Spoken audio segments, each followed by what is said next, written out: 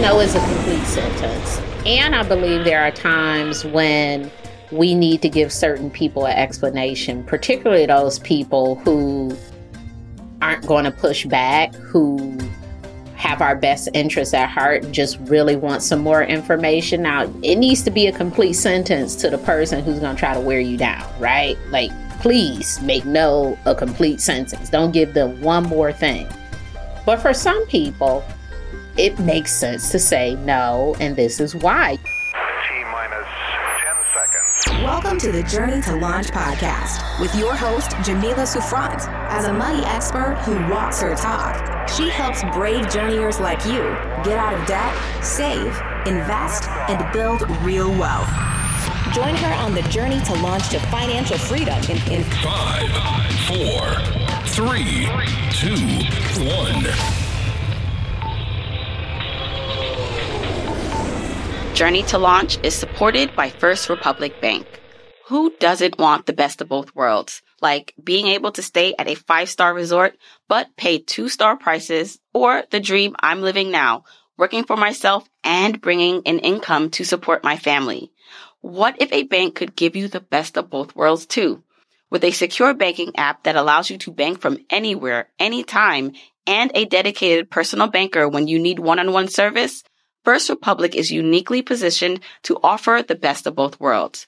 I love that I can reach out to my personal banker, Linda, if I have any questions, and that I can quickly access all of my account information and pay bills through the app. With this combination of personal attention and convenience, it's no wonder that First Republic Bank has a client satisfaction rating 2 times the industry average. So, whether you're starting on your financial journey or planning for your future, you can count on First Republic to be there for you every step of the way. Visit firstrepublic.com today to learn more. That's firstrepublic.com, member FDIC, equal housing lender. If you want the episode show notes for this episode, go to journeytolaunch.com or click the description of wherever you're listening to this episode. In the show notes, you'll get the transcribed version of the conversation, the links that we mentioned, and so much more. Also, whether you are an OG journeyer or brand new to the podcast, I've created a free jumpstart guide to help you on your financial freedom journey. It includes the top episodes to listen to, stages to go through to reach financial freedom, resources, and so much more. You can go to journeytolaunch.com/jumpstart to get your guide right now. Okay, let's hop into the episode. Hey journeyers, I'm really excited to be speaking to this week's guest. Her name is Nedra Glover Tawwab. She's a licensed therapist, a New York Times bestselling author, and a sought-after relationship expert. She's practiced relationship therapy for 12 years. She has her own group therapy practice. Her book, Set Boundaries and Find Peace, that's what's made it to the New York Times bestsellers list. That's where I first heard about you, Nedra, is from that book and then from all your work online. And I just love how the conversation of boundaries is more in the forefront, because while we spoke before this record, I pressed record on this, this is a financial podcast, but there's so much more that goes into having a healthy financial life. Like, that's to me like the outcome that we want, good money values and having money in the bank and making a good income. But I think a lot of that stems from like within and our relationships with ourselves and others. And you talk a lot about that in your work. So I'm really excited to have you on the podcast to help talk us through why that's important and how we can create more boundaries in our lives. So welcome to the podcast. Thank you. Thank you for having me here. Yeah. So before we do get into the discussion on boundaries and how we can create more of those in our life, I would love to talk more about your career and how you got to where you are today. Because in my opinion, we talk about on this podcast and in my work, living a life that you love, doing work where it doesn't feel like work, it's work that is your calling. And you seem to be doing that. And I'd love to know how you went from where you began. Like, did you always know you wanted to be a writer, to have such a public platform? How did you evolve into the person that we see today? I did not know that I wanted to have a public platform. As a matter of fact, I did not really use social media. So it is shocking to know most people who know me that I'm using social media, and I still really don't use it in the way that other people use it. Like, I don't follow any friends and family. I am using it professionally, which is something I can commit to, but the personal ways in which we use it, I'm still not there yet. So for me, I did want to write something. I didn't know what I wanted to write because I wasn't quite sure that I wanted to be a therapist. When I was a kid, there was no social media, so there was no dream of being this, social media influencer because there was no social media. So I talked a lot. I always got in trouble for talking and listening and curating conversation in the classroom. And I remember my teachers would open up and share, and I'd be like, did you know this about Mr. So-and-so? So I've always had this natural energy around talking to people and listening. I did not know that that could be a career for me, but it's certainly something that I love. I love asking thought-provoking questions and helping people dig deeper. I really like deep conversations. The fluff to me is like, why are we talking about that? You have a bigger issue going on. So I really like deep connection with people. So I started college and I wasn't quite sure that I wanted to be a therapist. So I got an undergrad degree in sociology and Africana studies. And I went to grad school for social work. I had a life-changing internship as a therapist. It was my third internship. Actually, it wasn't even my first or second. It was my third internship where I really got to practice in the role of a therapist. And actually, this was my final internship. I'm so happy I discovered this. But in the moment of being a therapist is when I discovered I wanted to be a therapist. I was like, oh, this is it. Because before then, I thought I want to do policy change. I want to help kids and families, all of these things. But when I actually practiced, wow, okay, be a therapist, I was like, oh, this is it. This is what all of the conversation curation, reading all those self-help books, really enjoying working with people has amounted to. It is this job. I knew it with the very first client that I ever saw that this is the work that I wanted to do forever and ever and ever. And I shock some people because I still see clients. I love it. I mean, I really like sitting with people, noticing their growth patterns, offering them some guidance when appropriate, but really helping them become more of who they feel they're meant to be. It is a wonderful job for me to have. And for you, so was money at the forefront of your decision? And I'm asking that because I remember when I was in college, I didn't know what I really wanted to be. I enjoyed speaking too, but I was always geared more to, well, what's going to make me money? Because I wanted to earn money or be a millionaire back in the day. That was the thing. I want to be a millionaire.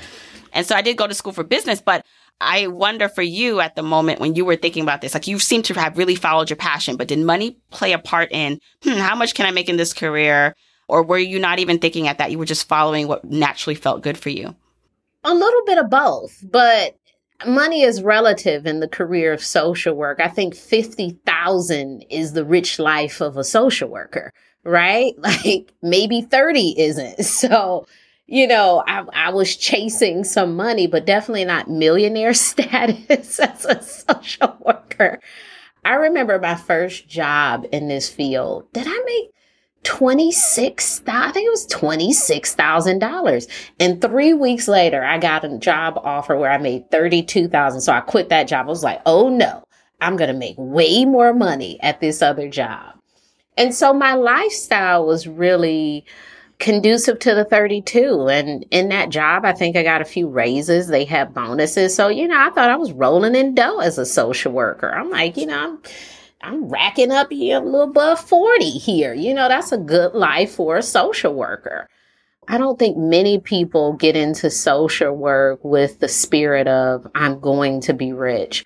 I do think that with therapy, there is a possibility to make, some money, but I don't think many of us in this field are making 6 figures or 7 figures with only providing social work services or therapy. You certainly have to have your hands in another pot. You might need to be a social worker and have a landscaping business to be able to.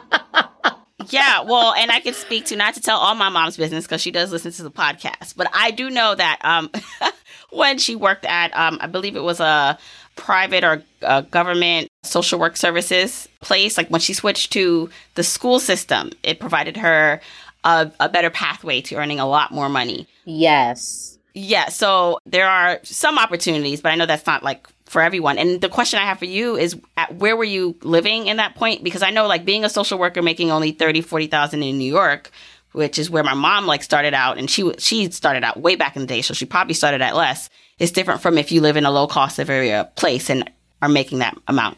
Yes, absolutely. I was living in Detroit. This was the 2000 recession, so things were cheap. You could buy a house. I think I bought a house and my mortgage was $600. So, life was good. It was like, this 32 is taking me far. Now, mortgages are $2,000. But at that time, it was very doable and feasible. Plus, I was just out of college, so I had low bills anyway. I think before I bought the house, I was in an apartment that was $450 a month. So, yeah, 32 was excellent income. I think, unfortunately, in many states that, 32 is still what they're paying, and it does not match the cost of living. I happen to be, in a city and in a time period where that amount of money could go a long way. So I think I felt rich. I think in some ways, I remember being in college and being a typical broke college student and saying, man, if I could make $1,000 a month. It felt like a lot. Yeah. In college. It felt like a lot. Yeah. So, okay. So you spend some time, so you graduate. What did you do after you graduated? Because I want to kind of just walk us to where you are today, because I find it just fascinating that even though you didn't intend to be where you are, like there's a big part of entrepreneurship is a part of like what you're doing now. How did you go from, your standard job, and you can explain what that was, to this creative part that you created for yourself? So I have always been the sort of person who worked multiple jobs because I realized that one would not give me what I wanted. So I started as a juvenile probation officer, and then I moved to a wraparound service. And while I was doing that, I did some therapy services with children and parents who were in the foster care system. I did that for a while, and then I moved to Charlotte, North Carolina, and I had trouble finding a full-time job. And that's when the entrepreneurship really began. I started contracting with 3 or 4 agencies to make what I wanted my pay to be. So I would contract to provide therapy services. After a few years of doing that, I decided to open my own practice. And for a while, I was a solo therapist in my practice. And then when I became a mother, I said, oh my gosh, I cannot work this hard. And I said, I need to add more people. So I developed a group practice. And now I have a group counseling practice in Charlotte. And it is, is really helpful. So I'm not having to see, 30 to 40 clients and that sort of thing. So I get to relax some. And then also, as you stated, the authorship sort of came from becoming more present on Instagram. I started using Instagram because so many of my clients would come in and they're just on their phones and you see them swiping up and I'm like, what are they doing? Oh, they're Instagramming. And they would talk about it. People talk about social media in therapy, right? Like, my friend did this, or I felt left out of this. So-and-so unfollowed me, blah, blah, all of these things. And I'm like, how do we get people to come to therapy? And I said, I'm going to try this. I'm going to use social media. And so I just started, putting content out there, just like quotes and, a little bit of what I'm doing now, but, just quotes and listicles and these sort of things. And it started to catch on. And I talked a lot about boundaries, which I think people weren't used to hearing about. And they were like, oh my gosh, like I've never heard this about boundaries. I'm like, really? And just other stuff, stuff that people talk about in therapy. And in 2019, I was approached by a publisher. They said, hey, have you thought about writing a book? I said, actually, I have. Thank you. So I started that process. So it was, I feel like writing the book was me unloading so much of the work that I talk about with my clients. I don't talk about It's strange. I don't say the word boundaries a lot. So when my clients say boundaries, I know they follow me on social media or they've read my book. But most therapists are teaching their clients about boundaries. We're just not using the B word a lot, right? But we're showing people like, okay, this happened to you. What would make you feel better in this situation? That is us helping them set boundaries. We just don't say boundaries. And so once I started to really name that for people, they were like, oh my gosh, I need healthier boundaries. It's like, yeah, you do.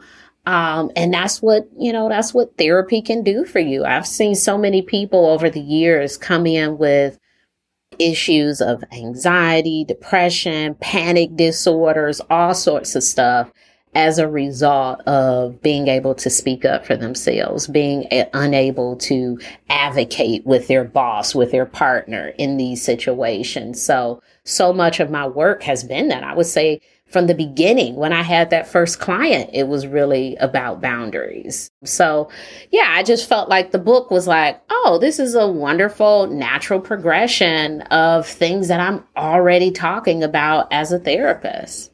And how long ago did you start that Instagram account? Because you have over 1 million followers now, right? I started in 2017. And I would say it picked up in 2019 and it grew very rapidly in 2019. So from January 2019, I think I had 2,000 followers in January. By May, I had about 10,000. By July, I had 100,000 followers. I feel like Instagram changed my life in so many positive ways that I am a huge proponent of social media. Yeah. Well, that's the thing. Do you know, was there something going on, in the climate, in the atmosphere that in what was getting popular for people that what you were talking about at that moment took off? And we're going to get to the boundaries. I know people are like, all right, Jamila, but to me, honestly, because I have so many people who are entrepreneurs who have things they want to say and they feel like people are not seeing it and they want growth. They want visibility. And so I feel like this is kind of an important part of the conversation because it's fascinating that you were able to tap in. And I don't know if it was just, obviously it's more than just luck or timing. You had great content, but I'm wondering if you were able to kind of pinpoint why it took off the way it did back then. I don't know for sure, but I think this is a part of it. When we think of therapists, we think of this buttoned up person sitting in a chair, nodding. We don't really have the opportunity. And some therapists are like that, right? That is a true perspective. We don't have the opportunity to see people with braids, with glasses and colorful shirts and, rope chains and, how I dress, how I look. And I'm talking about these therapeutic concepts and I'm talking about them in a very applicable real world way. I'm telling you that anxiety is the thing keeping you up at night. It's not oh, I have sleep issues. It's yeah, sometimes you do. Most often you have anxiety.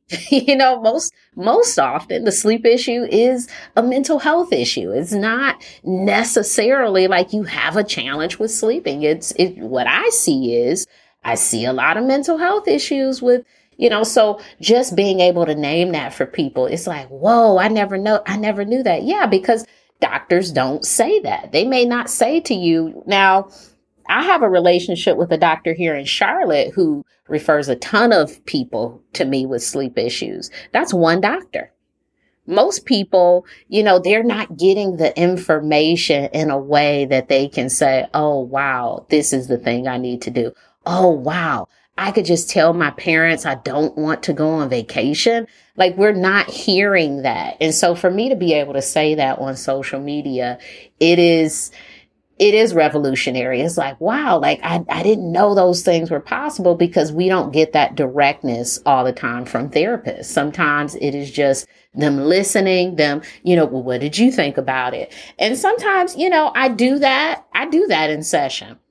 But there's a lot of times that things are happening that I do have some perspective about. And that's what I share on Instagram. I'm like, now these are the options the person had. I didn't say that, but I can certainly share that. I may not share that with them, because my job is not to tell people what to do, but I do have some perspective on what I've seen work for other people. And that is the content that typically shows up on social media. Like, these are the things that could be helpful. Sometimes I am guiding people towards these things, and sometimes I'm letting them figure it out. But I certainly could share what I think and what I've seen be helpful for other people, what, sort of conversations can move the needle in your relationships.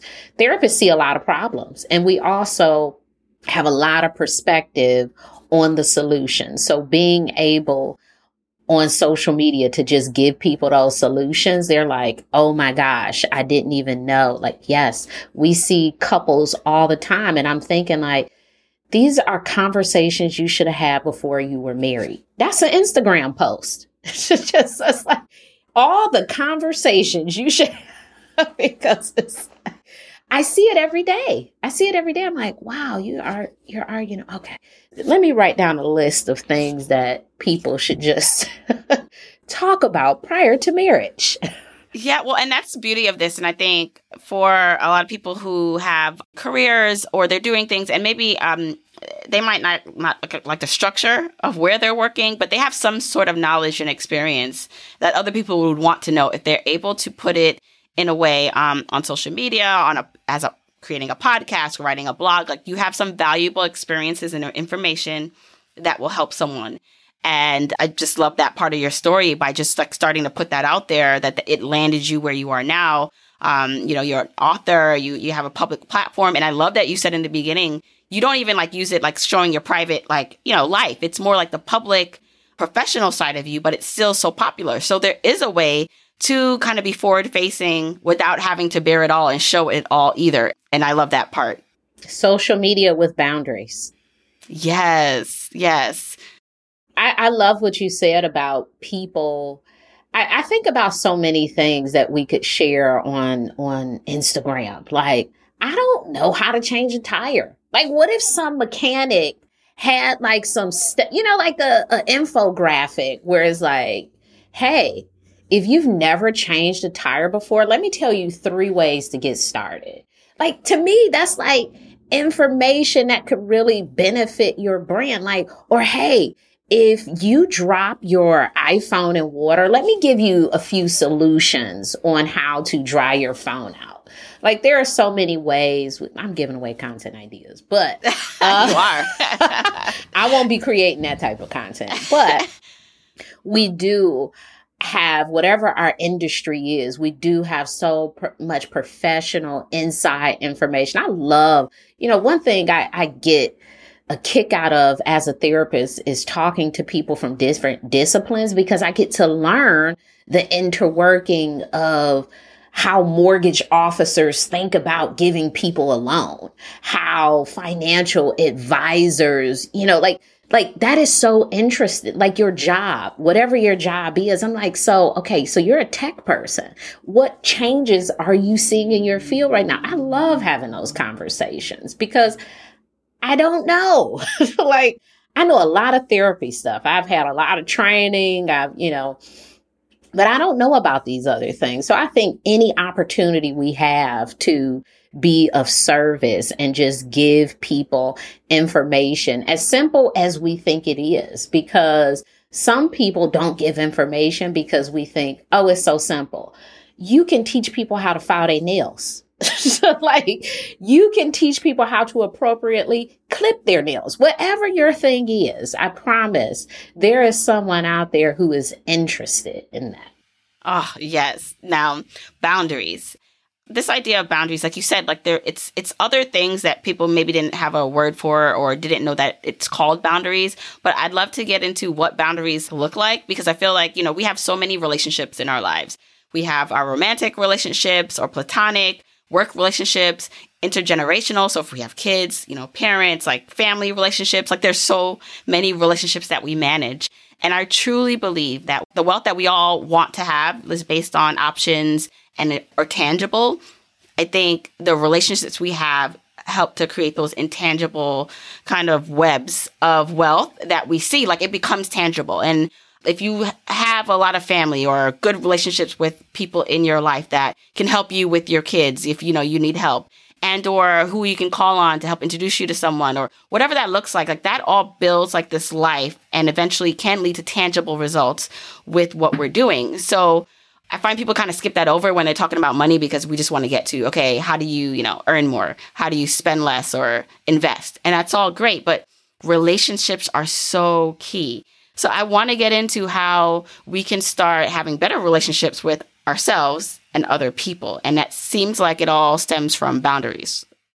That is true. I recently read Mike Tyson's autobiography, and I read The Millionaire Next Door. And if I had to combine the lessons from those books, it is really about not just our relationship to money, but how we can be financially drained by our relationships with other people. And we don't realize that those are like boundary scenarios when you have someone who's working for you, but they're not really doing a job, or not doing their job to, your standard, or when you're paying bills for other people, or when you're taking care of an adult who is able-bodied, like these sort of things, like those are boundary issues, which can lead to you having financial problems. And we don't think about that really long term, but it is our boundaries with ourselves that can protect us from having financial issues sometimes. I always think about something I heard from Iyanla Vanzant, where she talks about if you have a problem with money, you don't really have a problem, because the problem is you. You have to figure out how to use the money. Like I talked about making $34,000. My mortgage was $600. I didn't go out and, live above that because I couldn't afford it. So how do we use those boundaries to really create the sort of relationships with finances, with people, with systems that we want to have? And that can be really hard, because we forget how powerful we are and our ability to do that. A lot of us feel like stuff is just happening to us. We have no control, no management skills over what happens, but we are so powerful in what we choose to do or choose not to do. And many things are a choice. Answering your phone is a choice. You don't have to answer it. It doesn't matter who's calling it. So when you answer the phone, you say, oh my gosh, this person bothers me. You chose to be bothered. That was the choice. You could have also chose to not answer. Now, that is a tough choice. Now, all choices are not easy. Now, we all have choices. All choices are not easy. And that is the piece that people have to really deal with. Is this a choice I can live with? And some choices we can, and some choices we can't. But I think once you identify your values, you can more easily identify what your boundaries need to be. So let's go deeper there in terms of like this saying no or rejecting, like the energy from people or not inviting people into your space. I've heard the statement, no is a complete sentence, and you shouldn't have to say anything after that. But in real life, when it's happening, especially if the person asking or the person you need to deal with is someone close to you or you really admire or respect, it's hard to just say no. How do we begin to assert ourselves with the people in our lives? So friends, romantic partners, coworkers, what does that start to look like?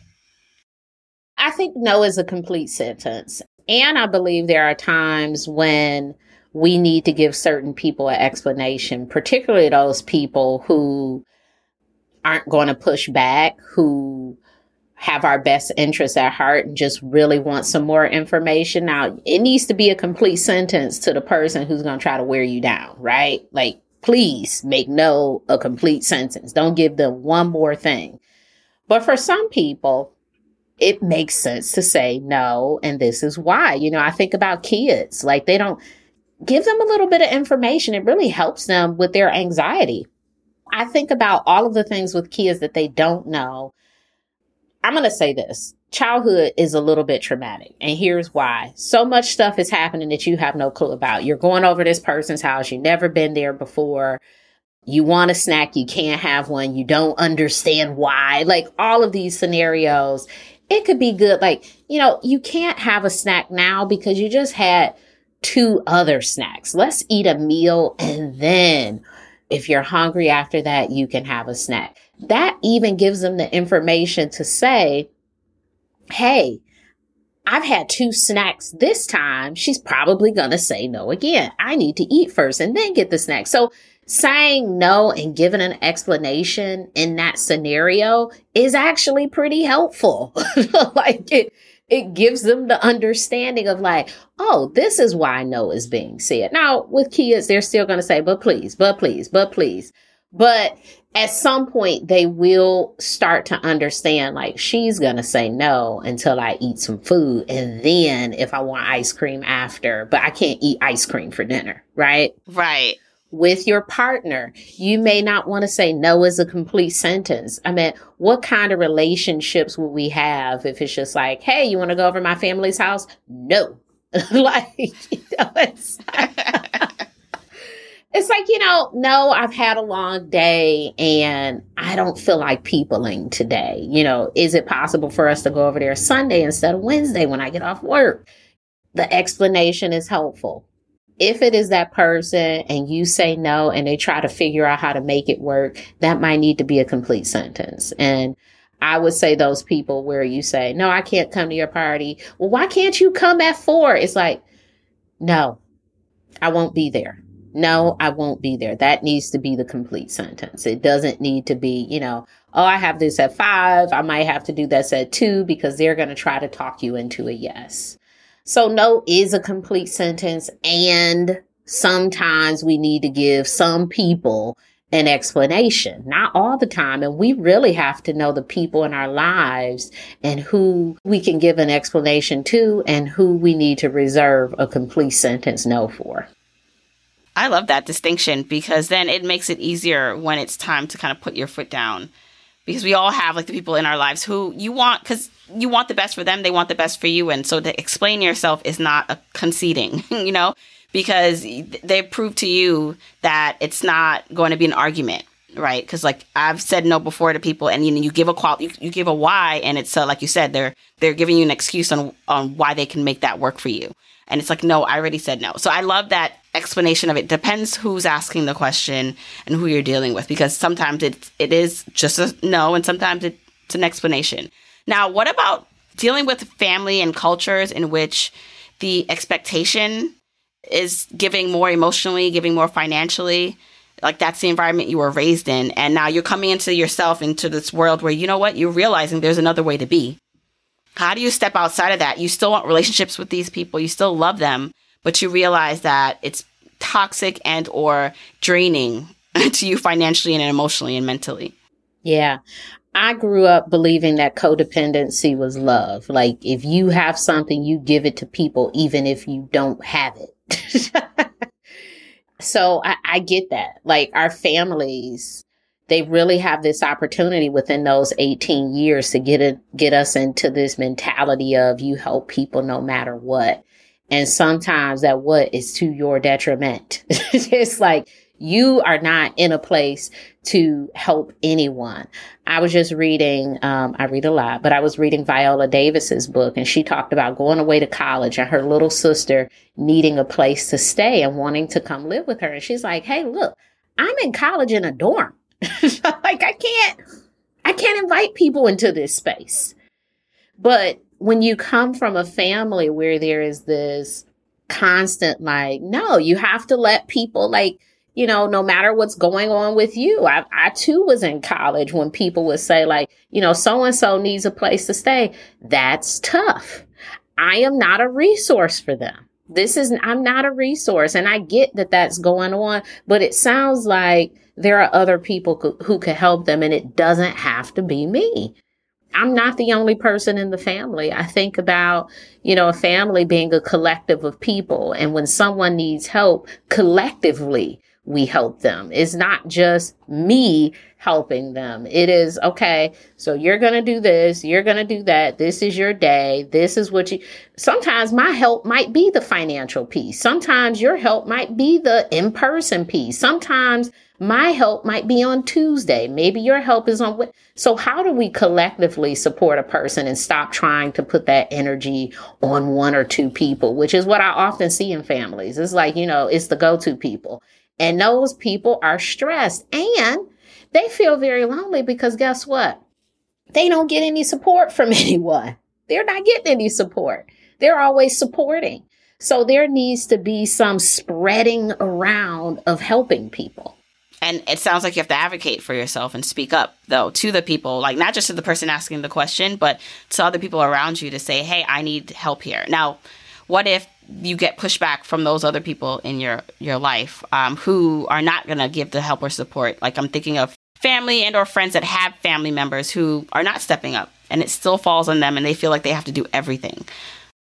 Well, I have the spirit of a social worker, so I'm always thinking about resources. Who can we call? What city service? What county service? What Craigslist person? What, Yeah.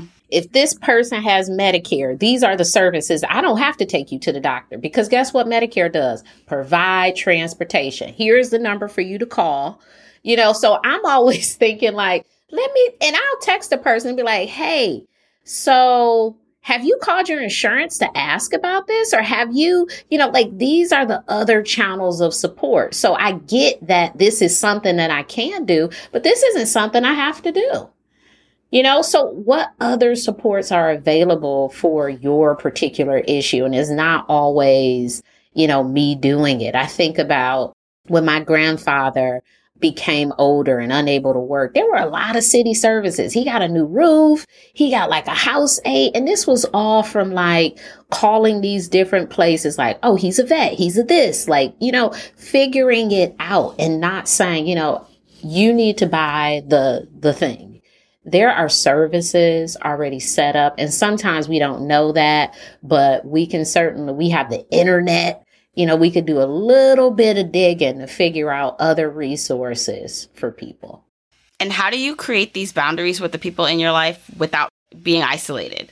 Because I know sometimes, and maybe I'm wrong, from your professional perspective, it can swing too much to the other way where you're saying no or you're so guarded because you just don't trust people and or you don't want anyone to ask you anything. You're so self-sufficient. So I could say and admit something for myself is that because I don't like necessarily being asked a lot from people, I don't like people reaching out and kind of asking me for a lot. I don't then in turn really ask people for help myself, which sometimes I need the help and I'm like, no, because, you can figure it out yourself. So at what point do we set boundaries that it's healthy enough to where we are advocating for ourselves, but is there a way where it falls too much over where you're actually hurting yourself in some ways because you're putting such a wall up that you're in a castle by yourself? You have to figure out who can be helpful for you, which friends. So, some relationships can be supportive in that way, but maybe not all of them. So which of your friends can you have that sort of mutual support with? Which of your family members can you have that mutual support with? I get not wanting to always be asked for things, but it's sometimes a part of a relationship to have to consider and think about other people. Not everybody. Now, there are some people who will 100% never do anything for you. Those might not be the people that you want to help all the time. But there are other people who, at times they will, do some things for you. And you have to figure out, again, you have to learn your people. Yeah. And it just sounds like this awareness is like important. Like first it starts with this self-awareness of how you're feeling, but then awareness of the people around you too. Like not, because, there's just like this need for a lot of us to want to be liked and accepted socially and with our family. And so saying that yes, or just doing things because we want to, or even when it comes to money, right? Like, so when it comes to like now money, like specific money boundaries, like, whether it's fitting in with the crowd, buying certain things, saying yes to parties and or brunches when maybe you don't even want to be around those people. Maybe you do, but you don't have the money. Like a lot of that also stems from not understanding like, okay, what is the reason why I keep doing this thing that it's actually not helpful for me, my finances, my emotional health? Like, what is that stemming from? So when it comes to now money, like literally like, all right, I have income coming in, I have money going out. How do I protect that and put boundaries around that? What are some tips and tools people can implement to create healthy money boundaries? When we are helping family members, one thing I have suggested is having a fund for that. So how you pay your light bill, water bill, mortgage, or whatever your bills are. Maybe you put $300 every month into my Help a People Out fund, right? And once that $300 is gone, or maybe it accumulates, maybe you have a good month and nobody asks. And you can have that as a budgetary item if that's something that you want to be for others. You want to be of service in the way of financial support. But it should be something that's not like abrupt and, is disturbing your finances in that sort of way. I think what would help us most often with finances is financial education. I've heard tons of millionaires, not thousandaires, millionaires with hundreds of millions of dollars going broke. Why? They don't understand money. The money you have today is not the money you will have tomorrow. Managing money requires a ton of planning, and not just for this year. When you have money, you have to plan for it forever. You have to plan for long-term care. You have to plan for your kids to go to. There's so many things that need to be planned for, but I think when we have, a certain amount of money, we forget about that. I learned that the hard way. My first year as an entrepreneur, and I was, not paying myself as a W-2 employee, and you're getting like, $7,000 a month, and you're like, oh, this is all mine. And then taxes come and they're like, hey, you haven't paid any taxes all year. Where's our $12,000? $12,000. You're like, whoa, I didn't. And that gets higher the more money you earn.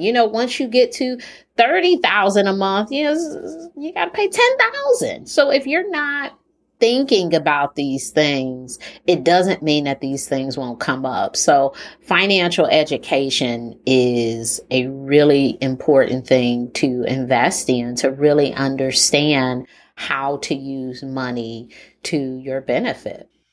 Right. And a lot of people who listen to this show, they're on board with the idea of understanding and awareness of like their money, where it's going.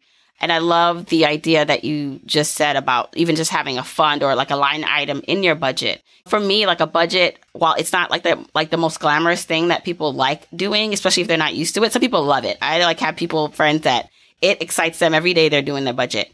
And for some people, and for most people, it's just necessary because it creates boundaries around your spending and your money. It allows you, because the boundaries give you freedom. Because I sometimes think of this, like I want a free life. Like I don't really want to see anything on my calendar. I don't want anyone telling me what to do. And then sometimes with that comes this, chaos, because there is no set limits or time frames on doing things. And I realize when I do have them in, I could be chaotic in that time frame and not feel out of place. And I feel like that with money, for a lot of people that like that's the case. And so like budgeting, while maybe some people avoid it, it's like it will actually give you the freedom that you're looking for when it comes to your money, because then you can spend within the bounds, because there's limits and boundaries around what when a friend or says, let's go, to brunch. If you have an eating out budget line item in your budget, you know how much you can spend within that. And you don't have to feel guilty now when you're out with your friend and paying that. Can I really afford this? Absolutely. And I think it's really important to think. I think budgets are boundaries, and I think it is a freeing thing to have a budget. When you think about, high earners most of them, have budgets because you want to be able to live forever. Even if you make $100 million a year, you can't spend 90 million that year. I mean, you could, but guess what? You probably end up with tax problems. So you do have to have some idea of this is what I can spend this month. So it's not like people escape a budget based on how much money they earn. Many businesses, they have a budget for quarter one, quarter two, and these are billion-dollar businesses. They want to make sure that they're bringing in some profit. So they have to say, you know what? Supplies needs to be this amount. It's not that they don't have any money, but there still needs to be some boundaries around how much you're spending on stuff. And so many of us see that as like a restriction when it is a long-term freedom. Because if you can, put yourself on a budget now, hopefully that pays off in the future and you're able to live a certain lifestyle, still on a budget. The budget doesn't have to be low. I think when we hear budget, we think of like cheap. Your dining out budget could be $800. I don't know, but it needs to be budgeted. So it's really based on what you earn, what your lifestyle is. It doesn't mean that your dining out budget is $50. It's whatever you budget. It's just intentional. That's all that means. It's an intentional way of using your money. Now, I know you have a lot going on, right? So you still have your practice. You said you still see clients. You are an author, writer. So you're working on that. You're an entrepreneur. You're a mom. How are you managing all the things that you do? Like, what boundaries do you have in place, whether it's like with your time or money that's helping you create this life that you're living now? I try to build in ease days. So days where I don't do anything. I like to go to the plant nursery, look around, see what new plants they have, read some books, go to a new coffee shop, just nothing all day. So I try to do that, a few days a month and really throughout the day. I like to take some time during my work day to just say, I'm going to read a little bit, or I'm going to have a chat with a friend. I'm going to go for a walk for lunch. So for me, I am building in self-nurturing all day throughout the day, just being very intentional about many of the things that I do because I am doing a lot. So how do I do these things in a way where everything can kind of, flow together and not be so chaotic for me? And looking at the technical side of that, is it that the boundary is someone calls you when you're reading or when you're going for that walk and you don't want to talk to them? It's kind of like do not disturb, or what does it look like technically as you're living in the world when you put those restrictions up for people?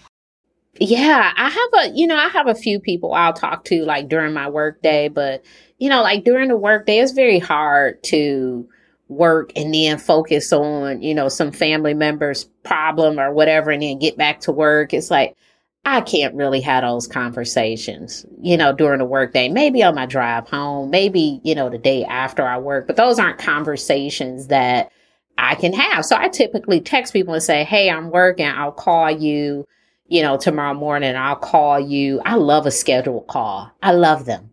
Love a scheduled call because I can prepare for it mentally. The abruptness of like, I have an itch is like, whoa. Don't call me in a crisis. I want to be able to schedule your crisis. So that really works for me. So a lot of times I'll tell people, hey, I'll give you a call at 5:30. And I really do call most of the time, or I'll text and say, hey, got caught up with something. But being able to say like, to me, it's like an email, the phone now. It's just like, oh, this person wants to talk. And so I want to talk to you as well. Here is a good time for me to talk. This is not a good time. First off, I have a client in, maybe 8 minutes. So your conversation, I'm like, okay, gotta go, bye. So, I have to think about that. I'm in the middle of, doing something. So I don't even have the time to give to the conversation. So it's really thinking about when will be a good time because this is not it. Mm-hmm. What if you don't want to talk to the person at all? What if you rather keep it to text? Like you actually, so just be like, I'm not, but they want to talk to you. Like they're like, hey, can you call me? I say, what's up? That's what when people say call me, I'll be like, what's up? Tell me now. And a lot of times people will say like, hey, I just wanted to know what was the name of the doctor you went to. Oh, here it is. Here it is. This is the doctor. You know, so I just want to know what's up. And I get it. Sometimes people do want to hear your voice, but hey, we have so many ways to communicate with people. I have friends. We basically pen pals. We just texting and emailing. That's all we got. But we still together. Right. Or I was just going to say like voice notes. So like I'm thinking of a particular text, someone I have to get back to. And I just want to be like, can we just like do voice notes back and forth? Yeah. Yeah. And I realize people are at different levels. Like I have some family members who are like retired, right? So your level of availability is not my level of availability.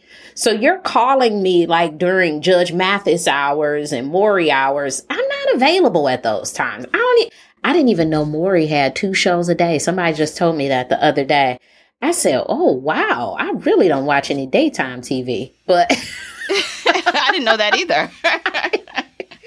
I didn't either. I said, yeah, so that's not my level of availability. So I'm not able to do that. I'm still I'm not retired. I'm not in my freedom of just not doing that. And if I am, sort of relaxing, it is super intentional. Like I need to relax because I've been functioning very highly. So I need to have this reduction day. And that's the intention of this day. So still treat it like a work day for me. Yeah. And I think too, just the last thing on this before we go is just also don't feel guilty about it. Sometimes I feel like the guilt then forces you, like you force yourself to do something you didn't want to do. And the person's not even forcing you, right? You just think I should do this. I should call them. And a lot of us are functioning at high levels with a lot of stress that we're not even aware of. I mean, we may not know why we don't want to do something, but it's like a gut feeling that we don't want to do it. And so I'm telling myself, as I'm telling everyone listening, it's okay. Even if there is no reason, even if you are watching Maury and you don't feel like talking to the person, it's okay. We have the right to like our own time and saying no and not being available to everyone. Yeah, this is how I know when people have boundary issues. You ever go to, I don't know if you call it the show, the movie, the theaters. I call it the movies. You go to the movies and someone gets a call and they start talking on their phone. I'm like, yo, you're watching a movie. Like, you can't tell this person in this, or you can't let that go to voicemail. And the conversation is never emergency. It's like regular conversation that's disturbing everyone else because this person refuses to just set the boundary of, I am watching a movie. That is the boundary. And I will call you after my movie. Right. Oh my gosh. Nedra, first of all, I just want to thank you for coming on the Journey to Launch podcast. Like I said, I'm a big fan of your work. And it's so important that we are talking about this publicly. We're encouraging people to go to therapy. I'm in therapy. Like, I just feel like this is work that people need to hear more of. So I want you to let everyone know where they can find out more about you, tell them where they can pick up your book and find you on Instagram. Yes. So my book, Set Boundaries, Find Peace, and I have a workbook. The Set Boundaries workbook is available most places that books are sold. So Amazon, Target, Barnes & Noble. Please support independent retailers, particularly the ones in your city. And you can find me on Instagram at Nedra Tawwab, or you can visit my website where I have some free worksheets, quizzes, and tons of information about mental health and relationships. Yes. By the way, I did take your quiz and it did say I had healthy boundaries. Good. So I was like, okay, go me. Look at me. So I'll put that all in the show notes, everyone, where you can find out more about Nedra. Thank you so much again. Oh, don't forget, we are giving away a copy of this week's guest book. So if you want your chance to win, go to journeytolaunch.com/win for more details, and make sure you're following me at Journey to Launch on Instagram, Twitter, and Facebook.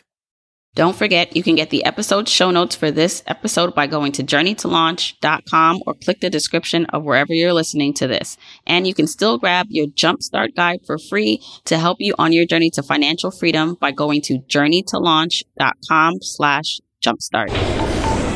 If you want to support me and the podcast and love the free content and information that you get here are 4 ways that you can support me and the show.